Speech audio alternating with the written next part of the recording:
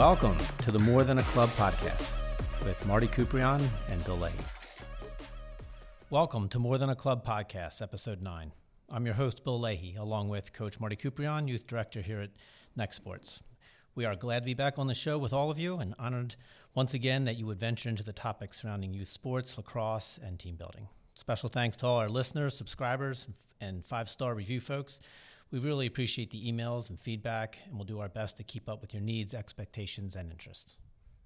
Thanks, Bill. Today's episode is one we've been excited about for a while now. In fact, since we started the podcast. I'm excited to welcome Dr. Green today and introduce some new conversations. I think today's guest is crucial for all our listeners. Dr. Mitch Green is a renowned sports psychologist here in Philadelphia. And I think it's crucial because athletes of all ages, parents, and coaches will all find value in today's show. Well, we have welcomed many amazing guests. Most of our guests have been professional lacrosse players and coaches. But Dr. Green brings to us insights into the minds of today's young people, current high-level student athletes, and parents, all of whom he works with from his mainline office here in Philly. I personally have known Mitch for a number of years, and he's worked with our team here at LaSalle, and it's been a true blessing to get to know him. So, Mitch, welcome to our show. Thank you, guys. Happy to be here. And congratulations on being inducted into your high school Hall of Fame. Can you tell us a little more about that? Well, I thank you for the applause. It was a pleasant surprise. I think the thing to say about me and lacrosse is I didn't start playing till I was a junior in high school. I didn't know of lacrosse until I got into high school. But all the guys that I befriended were lacrosse players and had been playing their whole lives. I was a tennis player and a basketball player. And the spirit was it was never too late to learn a new sport. Today I'm concerned that kids are less willing and open to trying new things. The coach knew that I was an athlete, knew that they had a good team, and said, I think I could see you with a long stick in your hand and becoming one of our key defensemen.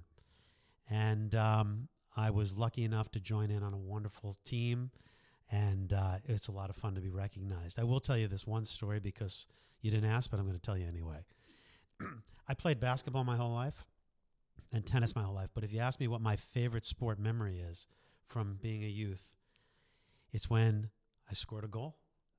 And it was a challenge for any defenseman to score a goal. We had a little bet going on who was going to be the first guy. And I don't remember too much from my high school days, but that I remember. I remember that goal. I remember reaching my long stick way up high and slapping it down, and somehow it found in the net. And really, it warms my heart. And frankly, working with lacrosse players, it certainly helps that I understand the game. Although a lot has changed since then, fundamentally I understand what it's like to compete on the field. And yes, and thank you. It was a lot of fun to be recognized for this great team that I was lucky enough to be a part of. Yep. Good memory. Great memory. So my first memory of our relationship is at an anxiety conference, remember? I do. So I was there as a guidance counselor, and you were there as a professional mental health psychologist. And I do. I don't think either one have had anyone to eat lunch with. We were like the only two males there, so we bonded. Talk about anxiety. I think you're very right. And very quickly we found out we had a lot in common.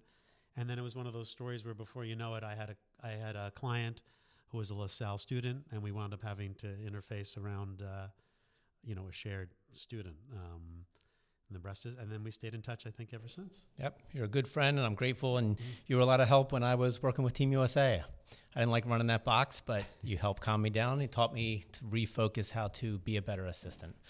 And to look at my job, I remember saying, well, it's not the offense, it's not the defense, it's so stressed out. And I said, it's such a hard job. And you said, Bill, they're all hard jobs. Yeah. Being the offensive coordinator is a hard job. Being a defensive coordinator is a hard job. Well, you embraced it, and I know you had a great time doing that. So thanks. Happy to be a help. So it's great to be back with you. So let's get to it, huh? Please. All right, our first topic is usually youth sport hot topic. And I thought it would be interesting to talk about what we've discussed often, which is for today's young people, they seem so stressed out. And you had said to me once, Bill, that's true. And that's because there seems to almost always be something at stake for them. So could you help us better understand our youth topic, which is always something at stake for today's young kids? Yeah, probably not a session or two goes by without me having a conversation with a young athlete about what the stakes are for them. Because I think sometimes even they don't realize all the pressure they're putting on themselves that goes beyond whether they're going to win the game, get a chance to try out with the team, get recruited or not. It winds up being a conversation, and a laundry list gets developed of the things that they feel like are at stake for them. And I would say the top three most common things that are at stake are not meeting expectations, embarrassment, and what I call sort of not looking good, which is sort of like embarrassment, but not looking good is just getting completely beat on the defensive end, turning the ball over time and time again, which again is sort of tied into not meeting expectations and embarrassment. But the kids will begin to talk, and I have this huge whiteboard in my office, and when they can get it out of their head and we can put a list on my board, it could be 10, it could be 15 things that they feel are at stake in this upcoming showcase, in this upcoming tryout, in this upcoming game. Once we get it on the board and we get it out of their head, then we can begin to try to attack it and take a look at it and see whether is it really what's at stake. And of course, the last thing I'll say about it is all those things that they feel are at stake are all tied to results. Everything about embarrassment or not meeting expectations are all results-based concerns. So they're already thinking about what would happen if things go poorly. And my job as a sports psych is to bring them back into the moment and try to get them to focus on some things in the moment that they can do on the field. Where should you be focused? A lot of athletes don't know where they should be focused. They know where they shouldn't be focused, like on everything that's at stake. So we try to bring them back and get them refocused on the task at hand. So my perspective, tell me if I'm right or wrong here, as a coach, to avoid those three embarrassments, whatever, lack of a better word, but they would then play safely to their strength. And so I don't want to be embarrassed. I don't want to not look good. I want to meet people's expectations and not fail. Therefore, I will play with my strong hand the entire time. So not only would these three things not happen, I won't get cut from my club team or my youth team. And when that happens, all you do is have a one-dimensional lacrosse player. You do. And you're exactly right. They pass. They say, my coaches tell me I need to shoot more, but I'm passing. My coaches say I need to dodge more, but I'm passing. My coaches say I need to show up extra early for practice, but, maybe my leg is bothering me. I'm not sure I can do it because they're scared. It's fear-based. When you feel like there's a lot at stake and you don't know what's going to happen, that's when the mind begins to chat. And I go through, maybe we'll talk about this in a little bit, I go through the mind chatter. The mind chatter is that conversation we have with ourselves that's full of doubt and second guessing and negativity. And you're exactly right, Bill, that when that mind chatter gets going, we don't play to discover what we're capable of. We don't go to try to break through barriers. We play not to look bad, not to disappoint. And the kids get frustrated with that. But the good news is we can work through it. There are ways to help these kids kind of get on top of it instead of feeling like the chatter is always on top of them. Because I was having a hard time as a coach working through it because then I had a lot of players who were one-dimensional. Yes. So I didn't have a utility infielder. I'd have 9 right-handed midfielders, and I'd say, really? Like, where's your left hand? I was afraid to use it. I might get cut. And so I didn't find a place where they could be safe to grow and explore the other aspects, which involve failure and uncomfortableness. And so I'd say, well, you can't play any attack. You're not really left-handed, so midfielder. So why don't you just get in line with all the other right-handed? I got a lot of them.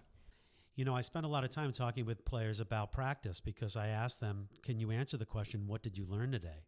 And that speaks to that. A lot of them come back and they don't know what they learned today. They know that their right hand is still pretty good, and they know they had to hustle back on defense. And that is the challenge. You're right. It's a challenge for coaches, and it's the challenge that I have in my office, which is to get them to focus on the learning and the growing. But they're fearful, so we have to work through that piece in order for them to become a more accomplished player. What did you learn today? A lot of these kids will come back and say, well, not really anything. And then I go, all right, now that's a problem. Let's talk about how we can grow. So coaches and parents and youth directors have to give them that space where they can go and explore and experiment and be creative, and that may look ugly or fail. That's right.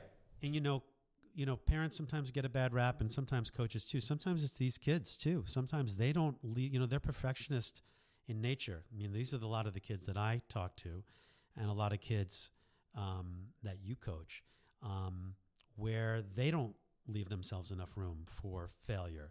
In the classroom, it's easier to control kind of what goes on in the classroom than it is on the playing field. You could always study a little bit more, stay up an extra hour later, and when you're answering the questions to your geometry test, there's no one trying to scribble your answer out before you put your answer down. Or hundreds of parents screaming at you. Or anybody screaming at you. And so we talk about the mindset of school. You have to have sports requires a unique mindset that appreciates the uncertainty. It appreciates that the mind will overfocus on everything that's at stake, the less you have control over it. And a lot of these kids are the ones who need to be in control. They don't let themselves make the mistakes. Sometimes I have plenty of coaches say, I tell them, and we model for them, let it rip. But you find out behind the scenes, the kids are their own worst enemies. And that's where, I get a knock at the door. Yeah. We would give them some space to go. Next 5-minute drill, you won't hear a word from coach. As long as it's within reason, go play. Just go play. Go have fun. Yeah. Try things that are new. Yeah, and I loved watching your guys because I know they would immediately go down and do some push-ups when something, an errant pass or a turnover, it didn't feel, but it felt, we'll get to it, but that was part of the culture. It didn't feel punitive. I think that just made them feel like, okay, gave them a chance to reset. And I think that, you certainly modeled that for your players. Yeah, it wasn't punitive. We'll get into that, but it was a mindfulness, which is our next topic. Yep. And yeah, we're off to an awesome start. So a little bit more focused for coaches, just the word mindfulness and the concept of mindfulness in sports. What is that? How do we practice it in sports, in school, in life? Yeah, mindfulness gets thrown around a lot these days. And if you ask 10 psychologists or 10 people what they think mindfulness is, everyone has kind of their own definition or their own image of it. But it's basically, everyone would agree, it's sort of being present, being focused in the present moment, being aware of what's going on where you are, having your head be where your feet are. That's present moment awareness. And everything that I've kind of alluded to so far, what often happens with young athletes and not so young athletes is understandably our minds get focused on the outcomes of the game, the outcomes of the practice, the outcomes of the tryouts, and it makes it very difficult to be mindful because you're already thinking 10 steps ahead about what possibly could go wrong. One of the ways we combat that very briefly, and we can talk about it more if you'd like, is we try to get them to focus on some what I call sub-goals. The big goal may be to try to win. The big goal may be to try to get recruited. The big goal may be to impress at the showcase. But a lot of those outcomes are out of your direct control. You can't directly control whether you're going to score 4 goals and get 3 assists. You can't directly control if you're going to make 10 saves or not. If you could, everybody would score when they want to score and everyone would save the amount they want to save. So I really drill into these kids that look at how much energy you're spending focusing on things that are actually out of your control. I don't have a problem with you wanting to score 4 goals. Let's talk goals, right? If I, down at the Olympics, if I told people I didn't care whether they won or not, they wouldn't come back. So I go, I'm all about you scoring. I'm all about you making saves.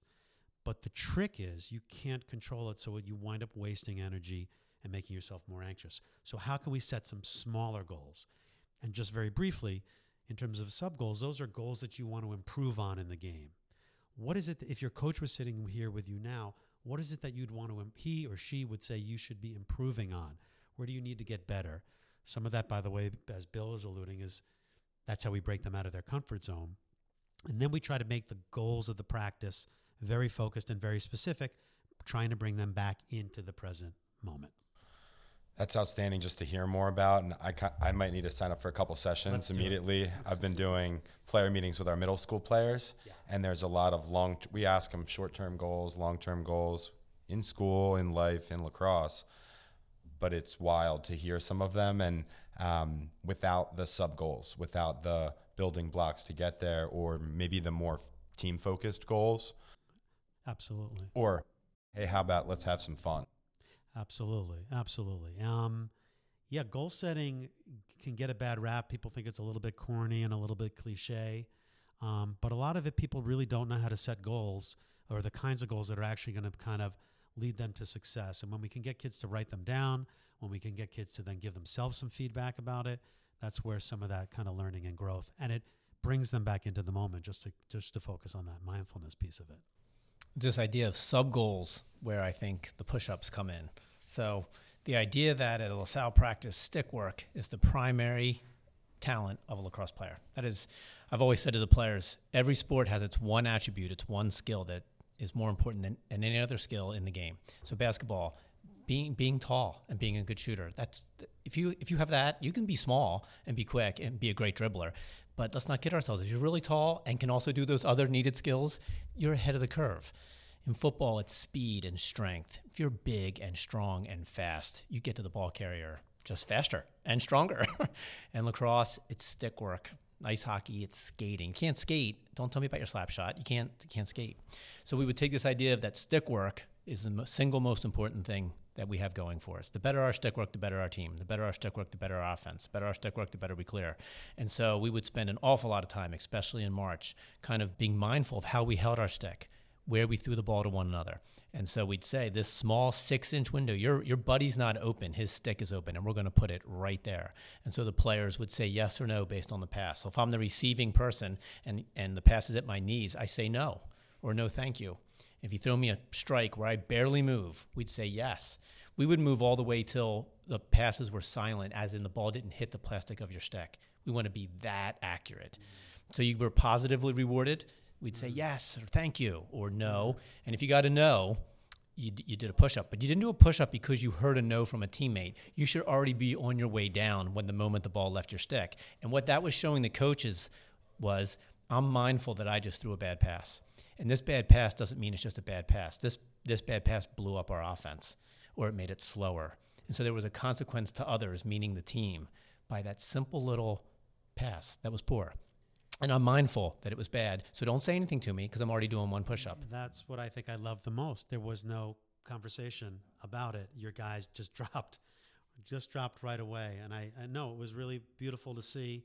And I think that's probably a big part of what you could say some of the success of at LaSalle was, right? That guys developed that stick work. You didn't just, and that it wasn't just hoping their stick work would get better.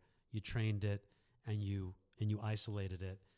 And I don't think coaches do that enough. I don't think they spend enough time on some of these small pieces from what I see. Just with that, I mean, what else do you have quickly for coaches that maybe from being in your office and talking to those kids on the other side of the desk, it sounds like coaches aren't giving them enough of, or is a frequent issue or two? Well, look, you're talking to a sports psychologist, so what I think coaches don't do enough of is incorporate. Everyone agrees how mental the game is, but they don't spend enough time training it. So that would be the first thing I would say to coaches. And if you don't make it a priority as part of your practice sessions, or bringing someone in, or developing some of these mental skills for your players, and for yourself, right? And as you're saying that, I'm thinking, I might not be doing enough. Well, coaches need coaches too. You're right. So one of my biggest frustrations is coaches will acknowledge immediately that the game is as much mental, if not more so than physical. By the time they show up on game day, the training's been done, all the practices are over. It's all about how well we can lock in. But there's not really a lot of teaching and coaching around that. And frankly, there's a lot of really great stuff out there you can go online and find, and I can make some recommendations at the end to work on this. The biggest complaint I hear is we don't have enough time. And, I'm going to say you can't afford not to make time for this. And I think you really send a message to the kids that if you're not going to incorporate it, then it's really not a priority. And if it's not a priority, then I don't think some of these pieces of the puzzle that we're talking about today can't flourish.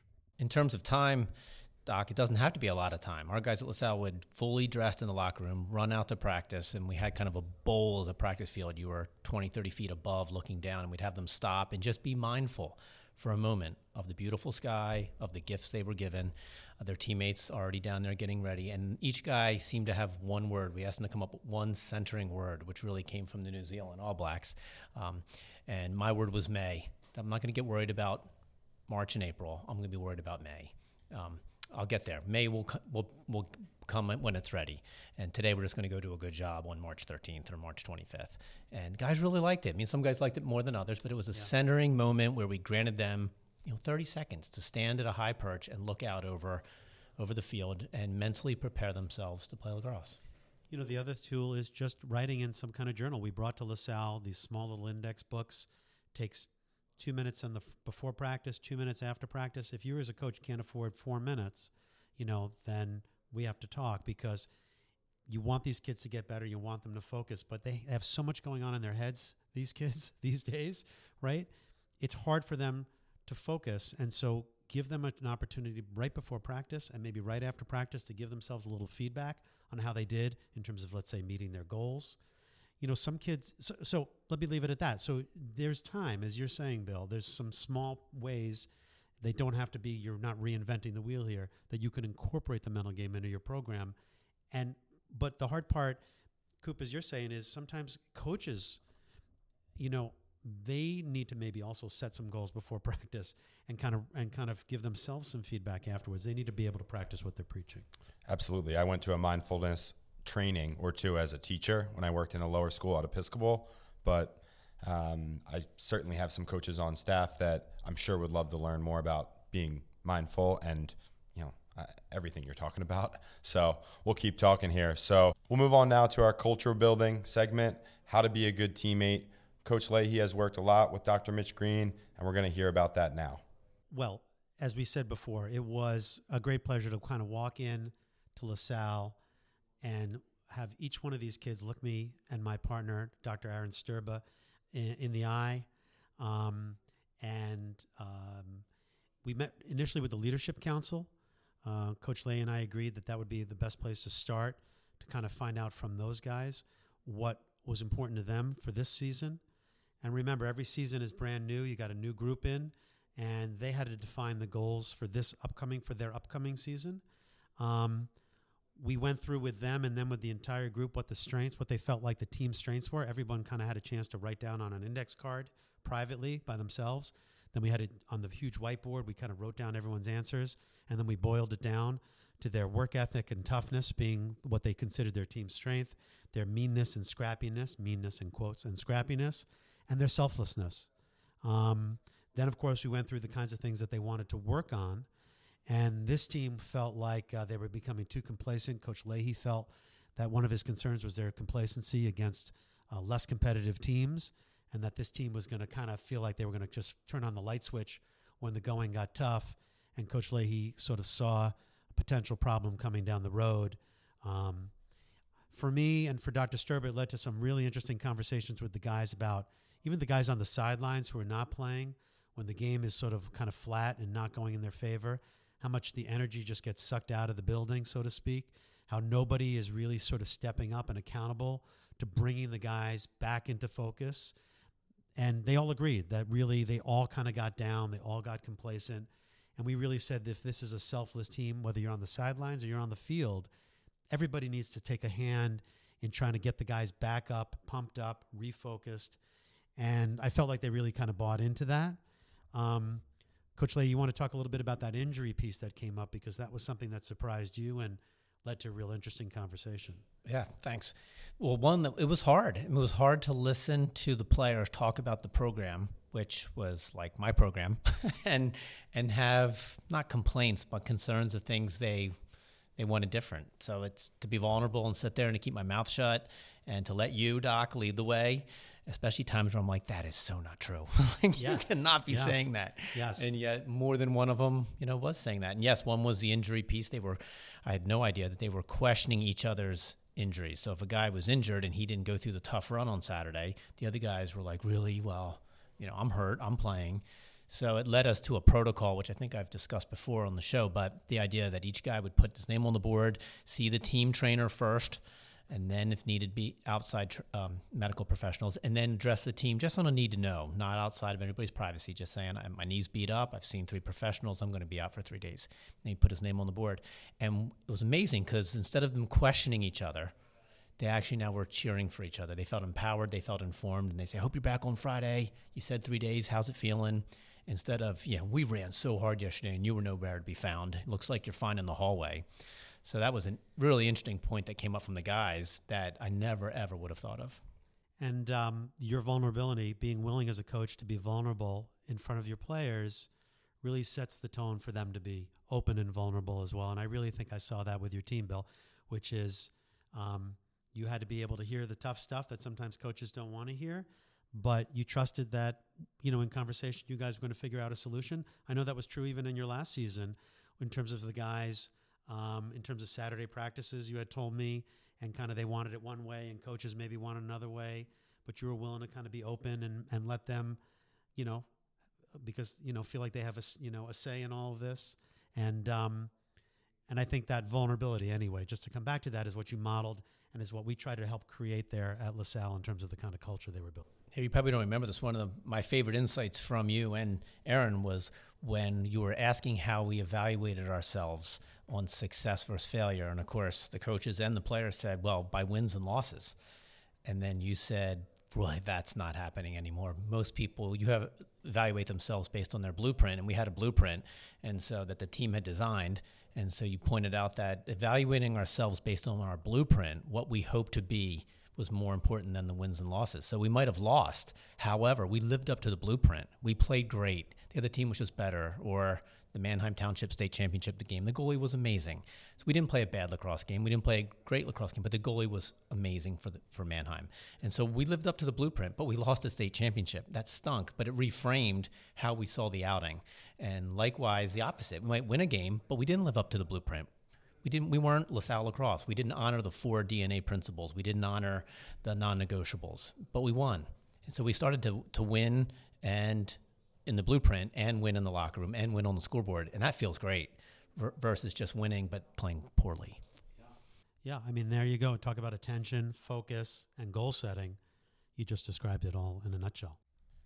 All right, so rolling into our guest roundtable today. Again, we have Dr. Mitch Green with us. Mitch, can you give us a little bit more on your background, where you grew up, where you went to school, getting into sports, family, and we'll get to the career after that. Yes, so I'm a New Yorker.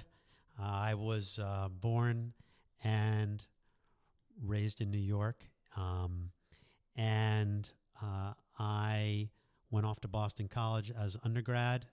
And then I did my PhD in clinical psych at Temple here in Philly. That's what brought me here to Philly. Okay. I've got 3 kids. I have got 2 in college. I have twins in college and 1 heading off to college next year.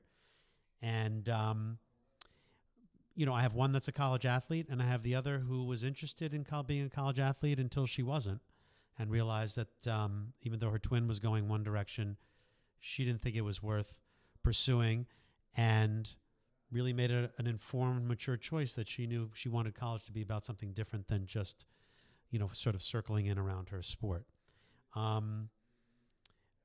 What got me into sports psych? Can I move to that? Sure. I'm not sure the rest of my history is that interesting, but what got me into sports psych was, I was always an athlete and always interested in sports. And when I was in grad school, I still was following my New York sports. And there was a player, Chuck Knobloch, who played for the New York Yankees at that time in the early 90s. And some people may have heard his name because Knobloch went from being an MVP in the league to being out of the league several years later because he couldn't throw the ball accurately from second base to first. He wound up resorting to underhanding the ball to first base to ensure it arrived when and where it was supposed to arrive.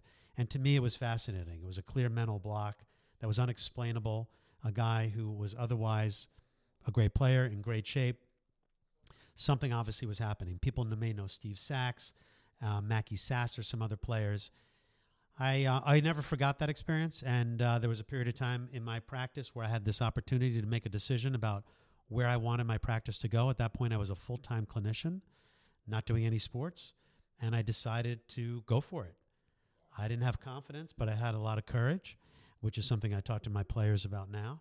And I decided to start from nowhere. And I'm happy to say that I did, and love the work I'm doing now sort of 15 or so years later. Pretty much most of my clientele are athletes of one sort or another. So can you talk a little bit more about your clients in general, or maybe the themes they bring to the table? Yeah, the clients range from, mostly the high school age through college players, some elite and pro players as well, in every sport, from lacrosse to figure skating, from Olympic curlers to Olympic triathletes, and everyone in between. I love what I do, and if I'm not that familiar with the sport, people are happy to teach me. I have fencers in, and I don't know much about fencing. I go watch YouTube videos. They tell me the rules, and we begin to kind of address the mental game. But most of the people that I see, and we see at my practice at Green Psych Sports Psychology, are high performers, we would say. These are young men and women who are looking to get to that next level, whatever that next level is. We could be making varsity. It could be getting recruited. It could be making the pros, or getting into the Olympic Games. The big themes that I see are a lot of self-doubt, lack of confidence, and fear of failure, I guess, if I had to boil it down to the top three. So the idea of confidence has come up in a number of your comments, which rolls into mind chatter. Could you talk a little bit more about mind chatter with your clients? Yeah, I define mind chatter with my clients as that conversation that they have with themselves, and they all know what I'm talking about. That could be full of doubt, second guessing, and negativity. And if I say, hey, you know what I'm talking about? Their hands are raised. And I like giving it a name. Instead of talking about me being nervous or me being just a worried athlete or even calling it anxiety, we call it mind chatter. And every athlete at every level of sport and coach has mind chatter. And we go through the conditions under which mind chatter shows up. It feels a little bit like to them they're in a classroom for a period of time, and I kind of apologize to them, but I really feel I have to teach them about how to be competitors. I have great players, but they don't often know how to compete. And one way to get the most out of themselves is to figure out how to kind of get on top of their mind chatter. Very briefly, then mind chatter shows up under two conditions: when there's a lot of uncertainty and when there's something at stake. So you're watching Netflix in your bed, not a lot of mind chatter. A random Tuesday practice, not a lot of mind chatter. Game day against the big team in a big final, showcase time, we have the conditions under which mind chatter will show up. We have a lot of uncertainty. Who knows what's going to happen? And as I referenced early in the podcast, everything feels like it's at stake. So the process of unpacking that eventually leads to us talking about how not to be afraid of having chatter, how to actually understand why it shows up. And just because you have a lot of mind chatter doesn't mean you're not going to play well. But what we do is we make room for chatter. This is a very mindful approach, very Eastern approach, very Zen approach. Instead of being like, I have these thoughts, I have to get rid of them and replace them. No. We're going to allow ourselves to have chatter. We're going to, in some ways, get to the point where we're going to thank it for sharing. That's how good we're going to get at being able to manage doubts and second guessing and negativity, where we sort of consider it fake news, but we know it's going to show up, and we let it come. We let it be. If we let it be, it will let us be. What you resist will persist, and what you let be will let you be. So we turn this whole conversation about doubts and second guessing on its head, and we begin to not fight with ourselves as much as we fight with ourselves as athletes. We get to predict that mind chatter will come. We don't make it the enemy. We change our relationship to it. And then that's sort of step one. And then step two, briefly, is that's when we need to shift our focus to something like our goals, right? We obviously know that we don't want to be sitting there thinking about chatter, but how do we then let chatter do its thing, thank it for sharing, and shift into something that's actually under their control, that they want to accomplish in the current practice showcase? They go, well, I just want to play well. I go, that's not good enough. Everybody wants to play well. There's nothing special about wanting to play well. If you didn't want to play well, okay, then I would be more concerned. But the fact that you want to play well, to me, from my sports psychology chair, and I'd be a little sarcastic with them and joking with them, I go, that's boring. I'm bored. So we begin to try to come up with some things that we could really wrap their heads around, they could really set as goals, and learn then that doubts and second guessing are all part of the picture. So if that makes sense, that's kind of a quick synopsis on how we would approach confidence issues. By the way, just to finish, Bill, so in that respect, they don't need to be confident. Confidence is overrated. You don't need to be confident to play well. You need to be focused. I'll take a focused athlete over a confident athlete if I had the choice. And that leads to me to wind up talking to them about being courageous. Boy, I thought for sure you were going to talk about cognitive behavioral therapy, CBT, bossing it off, don't let the chatter get running, and you said the exact opposite. This is a different approach than what's typical. A lot of times by people that get in my office, they've already tried that. I've tried to boss it back. I've tried to replace my negative statements with positive statements. They've already been through the point where it doesn't work. And this approach, I'm happy to say, I feel like has changed the direction of a lot of kids' development in terms of, and I don't say that egotistically, I say that very proudly, that it's really been exciting to watch these kids who no longer feel like a coward or a wimp because they go into a game worried about what might go wrong or whether he or she is better than he or she is. And I pull as many examples as I can from pro sports, from college sports. I'm constantly surfing, stealing, and quotes from people to get them to see that even the best of the best. You know, Rafa Nadal just recently talked about, and I posted it online, you know, how doubts, I can't remember the exact quote, but his idea was, I'm not afraid of the doubts. It was on 60 Minutes. People can go back and watch the 60 Minutes with Nadal. He goes, I have doubts all the time. I'm not afraid of them. They help me. They remind me about how hard I need to work. They remind me that I need to get better, just as an example. But we begin to talk about how to be courageous. Courage over confidence is what we wind up talking about, because you can't be courageous except in the presence of fear. So all of a sudden we talk about being fearful as an opportunity to be courageous. Now we've just really sort of changed the game for them. Not about, oh my gosh, what could go wrong? But now it's an opportunity for me to be courageous. What does courageous mean? We kind of define that for every kid in their own way. What does that look like? We talk about climbing Mount Everest. They're not confident. They're courageous. Martin Luther King, who we celebrated just recently. I'm not sure he was that confident getting up in front of a crowd of people who didn't want to hear his message, who didn't believe, but we would certainly say he goes down as one of the most courageous people in history. It's courage that they need, not confidence. Just to tie that in a bow, right? I could see you guys looking at me. It's an intriguing concept. They get themselves fired up around this. We begin to define it. We begin to write it down. And we begin to make it kind of one of their mantras that they go in thinking about, this is an opportunity for me to be courageous. Confidence will come and go. Confidence comes after you play well. You play well, now you're confident. Hey, I'm not gonna, and then I want to get out of your way, right? You guys knows the player. I'm out of your way. But the kids who wind up in my office, they're at the point where they're not feeling so confident and think there's something wrong with them and that they need to be confident. And that leads into this conversation. That's why I love you, Doc. I'm about to levitate over here. That was deep, real, I don't have spiritual. any more room on my notes. I'm writing down everything.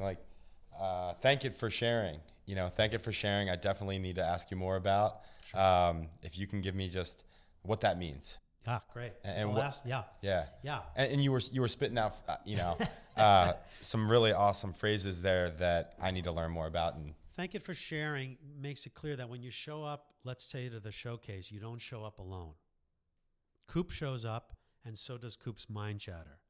And while Coop is going to the showcase, trying to play well, trying to be a great teammate, trying to execute the game plan or making sure his passes are sharp, mind chatter has a wholly different agenda than Coop. Okay. Because there's uncertainty and there's a lot at stake, it's focused on what could go wrong. What happens if you drop another ball? It's cold. Somebody else is having a good day. What if your hip backs up? And we get them to see that they have their agenda and mind chatter has its agenda, and it will show up. And that when it shows up, instead of being, oh my God, here it is, we acknowledge it and thank it for sharing. Is sort of we welcome it to the party. Thank it for sharing. Is this idea that we knew it was going to come up. We know what it's all about, and we're not going to give it as much time as it wants because we have our own agenda that we're trying to focus on. Does that make some sense? I love it. Okay, yeah. I love it. Somewhere in there, I think the idea of noise, like outside noise to a team, is a cousin related to mind chatter. And so we would often have to address with our team, and I learned this from Nick Myers and Team USA, that noise or chatter outside of your own mind is just as challenging to deal with. And so we would have the guys identify what is noise. Noise are rankings from some well-meaning guy having coffee in the morning who's making his own rankings. It's noise. So if you get caught up in that, listening to that, that's not part of the 40 men taking this journey. So is your dad, who you love, getting in the car and breaking down your coaches? Like, do you have the loving confidence to say, Dad, I love you, but that's a journey that my teammates and I are taking. I appreciate your comments, but that's just noise. You wouldn't say that to your dad, but that's in your mind, that's noise. It's really, what matters is the 40 of us who know the story, who know what we're trying to accomplish every day on the field. We know our struggles, our vulnerabilities, our fears, what we're good at, what not good at. Everything on the outside is just noise. Any thoughts on outside chatter? I agree. We call it, I just refer to it as distractions, and that whether there's internal distractions like the chatter or external distractions, who's sitting in the stands, what coaches are on the sidelines. That's why I was saying sort of the best athletes are the ones who can focus, not necessarily the ones who are the most confident. So yes, I try to get them to talk, first of all, about it. Sometimes that's the best therapy for them, is just to acknowledge it, that dad is a distraction or mom is a distraction. Not to get onto parents, but we can go there. And sometimes that could lead to a conversation. The parents don't even realize that they're a distraction. And in some cases, the kid has to just figure out how to deal with it. And in some cases, we can bring a parent in, or we can encourage the kid to have a conversation with mom or dad and let them know, I love you. And I also would think that maybe you don't need to show up to the game. You don't necessarily need to show up because I feel like maybe it's getting in the way of me being able to perform. There's a fine line there between excuse making and responsibility, which I'm not sure we can completely unpack. But my point is, if I can encourage a youngster to have a conversation with some of those, let's say, parents here in terms of what are distractions, sometimes that's the solution, and sometimes we just need to say, let's have a distraction plan. Because it's not about not being distracted. It's about noticing that you get distracted, and what do you want to come back to in a very mindful, by the way, approach. When we talk about mindful meditation, it's not about not being distracted. It's about just being distracted and how quickly can you bring yourself back to center. So you might notice dad and his expression, or mom and her expression in the stands. That's not the problem, per se. The problem is, what do you need to come back to and focus? And a lot of kids understandably don't know. I don't know, I should just focus on running. And it's maybe not just that. Again, that comes back to what are your goals for this practice? What are your goals for this showcase? Where is it that you want to focus? So yes, distractions internal, distractions external.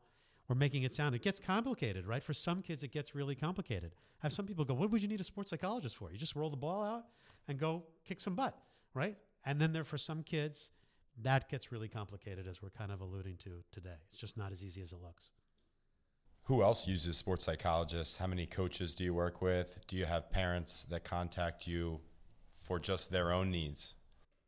Well, I think the best way for me to answer that is, right now we're seeing a real big change going on across the board in sports. Professional sports teams, all the Major League Baseball teams, most of now the NBA basketball teams, and other sports, hockey, are beginning to incorporate or have already incorporated sports psychologists onto their staffs.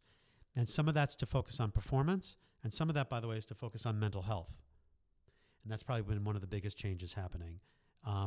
Division I schools, NCAA Division I schools right now are not mandated to have clinical sports psychologists on staff, but many of them have already started bringing them on because they recognize the needs for athletes. And when I first met with you, that's one of the things that I expressed concern about, just from the club side of things that we do at Next, that we know our kids really well. We have these, very important relationships with the players and their families. And we have concerns at times, but we need professional help, or, we need to point them in the right direction to get what they need if we can't provide it. Well, I think that's what I think is, you guys are so open-minded here, the fact that coaches can't be all things to all people. And coaches, I have the utmost respect, because you guys are being asked, and gals are being asked, to do so much for these kids.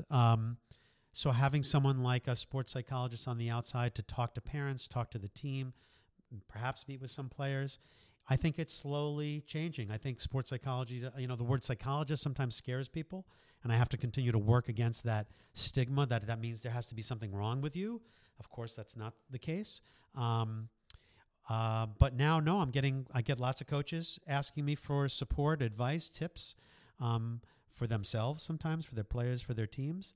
And more parents are saying, hey, I know they need someone who understands the sport world, who understands that you don't want to just tell a kid who's been playing lacrosse their whole life, well, why don't you just quit if it's stressing you out? Sometimes leaving the sport is the thing to do. But if the fact that someone like a sports psychologist has familiarity with the sport, they understand it gets pretty complicated just to sort of stop playing, right? When your identity and a lot of things are kind of tied up into your sports. So having an expert in sport and a psychologist can be a wonderful asset to players, coaches, and teams. 2 last quick questions. One, what was it like to be at the Olympics? Yeah. The best athletes in the world. It was really exciting, and you can really feel when you're around some of the arenas. I was with an American triathlete named Joe Malloy, who I had the opportunity to just sort of be on the journey with him to make the Olympic team. He lived with his competitors, other people who were also vying for a spot. I mean, talk about a head game, sacrificed so much to make it. And then, made the team and was the top American, which was a win sort of for him in many ways. It was an absolute thrill to be there and just to see the best of the best. But you could feel the tension in the air. You could, from talking to some of the athletes or talking to athletes who were tell me stories of other athletes, you talk about mind chatter, talk about feeling like there's a lot at stake, right? You got USA across your chest. You've kind of given up a lot. You've invested a lot, depending on how you want to look at it. These Olympic Games were really good reference points for my athletes to say, they're as nervous as anybody could be. They're as worried about things that are going wrong as anybody could be. And so, but just being there, it was in Brazil, in Rio, and having the opportunity to watch the best of the best was unforgettable. I have some people vying for Tokyo in different sports. Who knows? Maybe I can wind up there as well. We'll see. And they go through similar emotions, fears, and chatter as that 10-year-old at the next showcase, right? You know what? They do. They really do. And I know it might be hard to believe. You get these big, strong, hulking men and strong, hulking women and beautiful athletes, but they're people. And they have doubts like anybody else. They struggle to find balance like others. And frankly, it's a lonely pursuit. Others have said, other sports psychologists have said, but I agree, that if you really knew everything that was going on behind the scenes with all these elite and Olympic athletes, you might not even want your son or daughter to become an elite or an Olympic athlete, just because for many, now of course not for all, the lifestyle is really tough. It's really difficult and really stressful. And so I have the utmost respect for them because they're going for it. And they don't know what's going to happen, and they don't know what, but you're right. They're not as different from a 10-year-old who's afraid of what's going to go wrong as you might think. Now, do you have any recruiting advice from the mental health field? So many of our families are involved in the recruiting process. So I know you work with athletes who are being recruited. Any quick thoughts as we wrap up? I get a lot of kids coming in and parents coming in. I tend to work more with these kids because I know they're the ones on the front lines.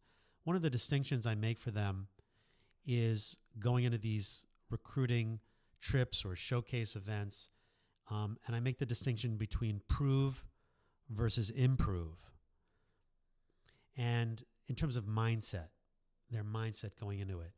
As an athlete, if you go into a showcase or into a recruiting trip too much focused on trying to prove, there's increased pressure, there's increased expectations, and every mistake becomes a major problem.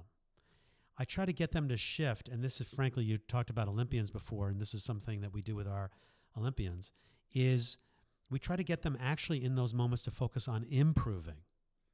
Even though we know they're going in there and they want to show off and they feel like that's what they need to do, that, as you guys know, begins to set down a series of tumbling events where the pressure gets too big and one mistake leads to 3 and one missed ground ball leads to 4. So we talk about where is it that they want to improve. And parents need to be careful about how they talk to their kids about these upcoming recruiting type trips. Making sure they're not inadvertently kind of sending messages that you have to go out there and try to prove yourself, but asking them to kind of just continue to be themselves and ask them and help them see that they want to go into this with the idea that maybe just sort of focus on a couple small things that you want to do well and you want to improve on instead of going in there thinking you want to kill it. I think the other thing about recruiting in general is it is all about fit. I know you guys see and I see, because so-and-so got recruited to a particular team, the kid thinks that he maybe or she maybe needs to kind of go to that school because it's got a big name associated with it. It's in a certain division. And I think parents really need to try to take a step back and see where's going to be the best fit for their kids.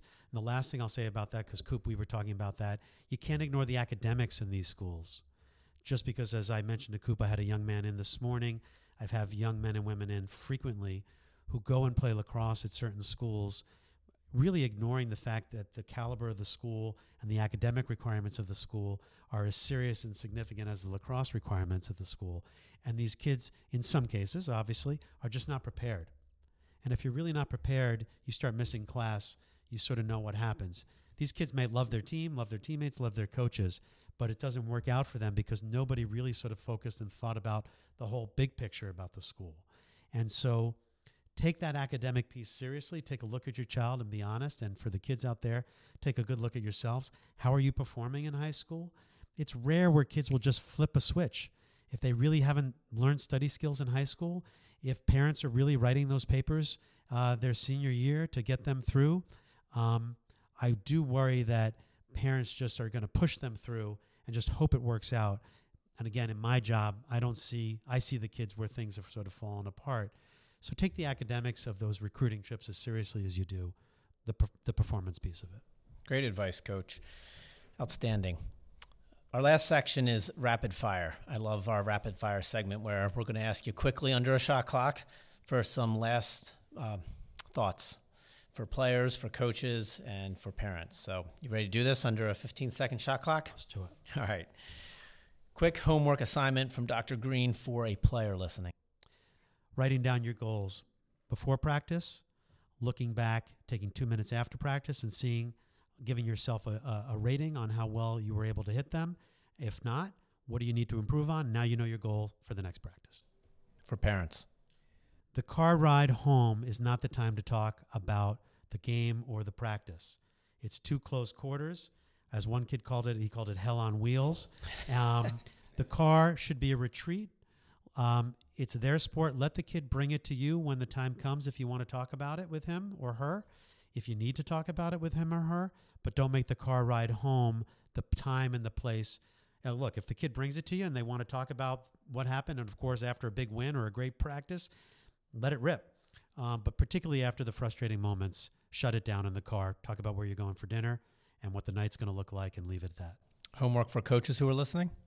Yeah, if you want to be a team that has as much mental toughness as they do physical toughness, then don't just talk about it.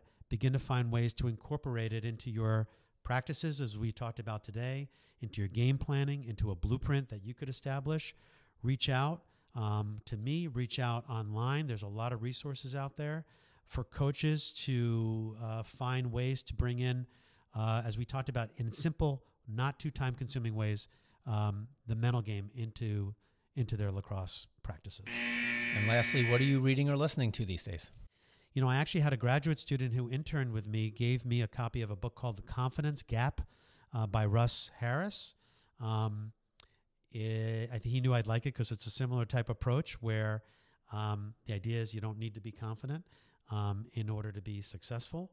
I really love the book by Apollo Ono, who's a speed skater, one of the most decorated Winter Olympians. He wrote a book called Zero Regrets.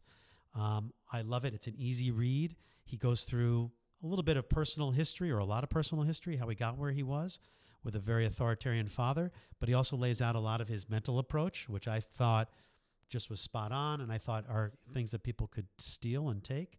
And then the last is an oldie but a goodie called The Inner Game of Tennis.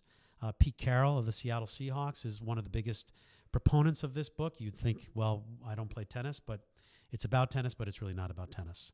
It's about managing the mind, about focusing, about coaching, about how not to overtalk and over communicate to your players.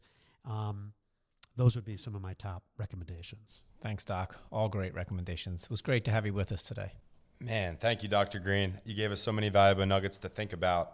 For any of the parents, coaches, or players out there listening that want to learn more about Dr. Green and what he does, we'll tag his information when we load the podcast in the show notes. As we approach the 2020 lacrosse season, please help us spread the word about the podcast. It really helps us if you subscribe, download, and it really helps us even more if you review. Pass it on to someone else that's in the youth sports world, either as a player, parent, or coach. This helps us all learn, and it helps us make the show more interesting. We look forward to having you back for episode 10, where we'll get ready for our upcoming spring high school season with our guest John McAvoy from Malvern Prep. We're signing off from the Navy Yard. Thank you. Great job, Doc.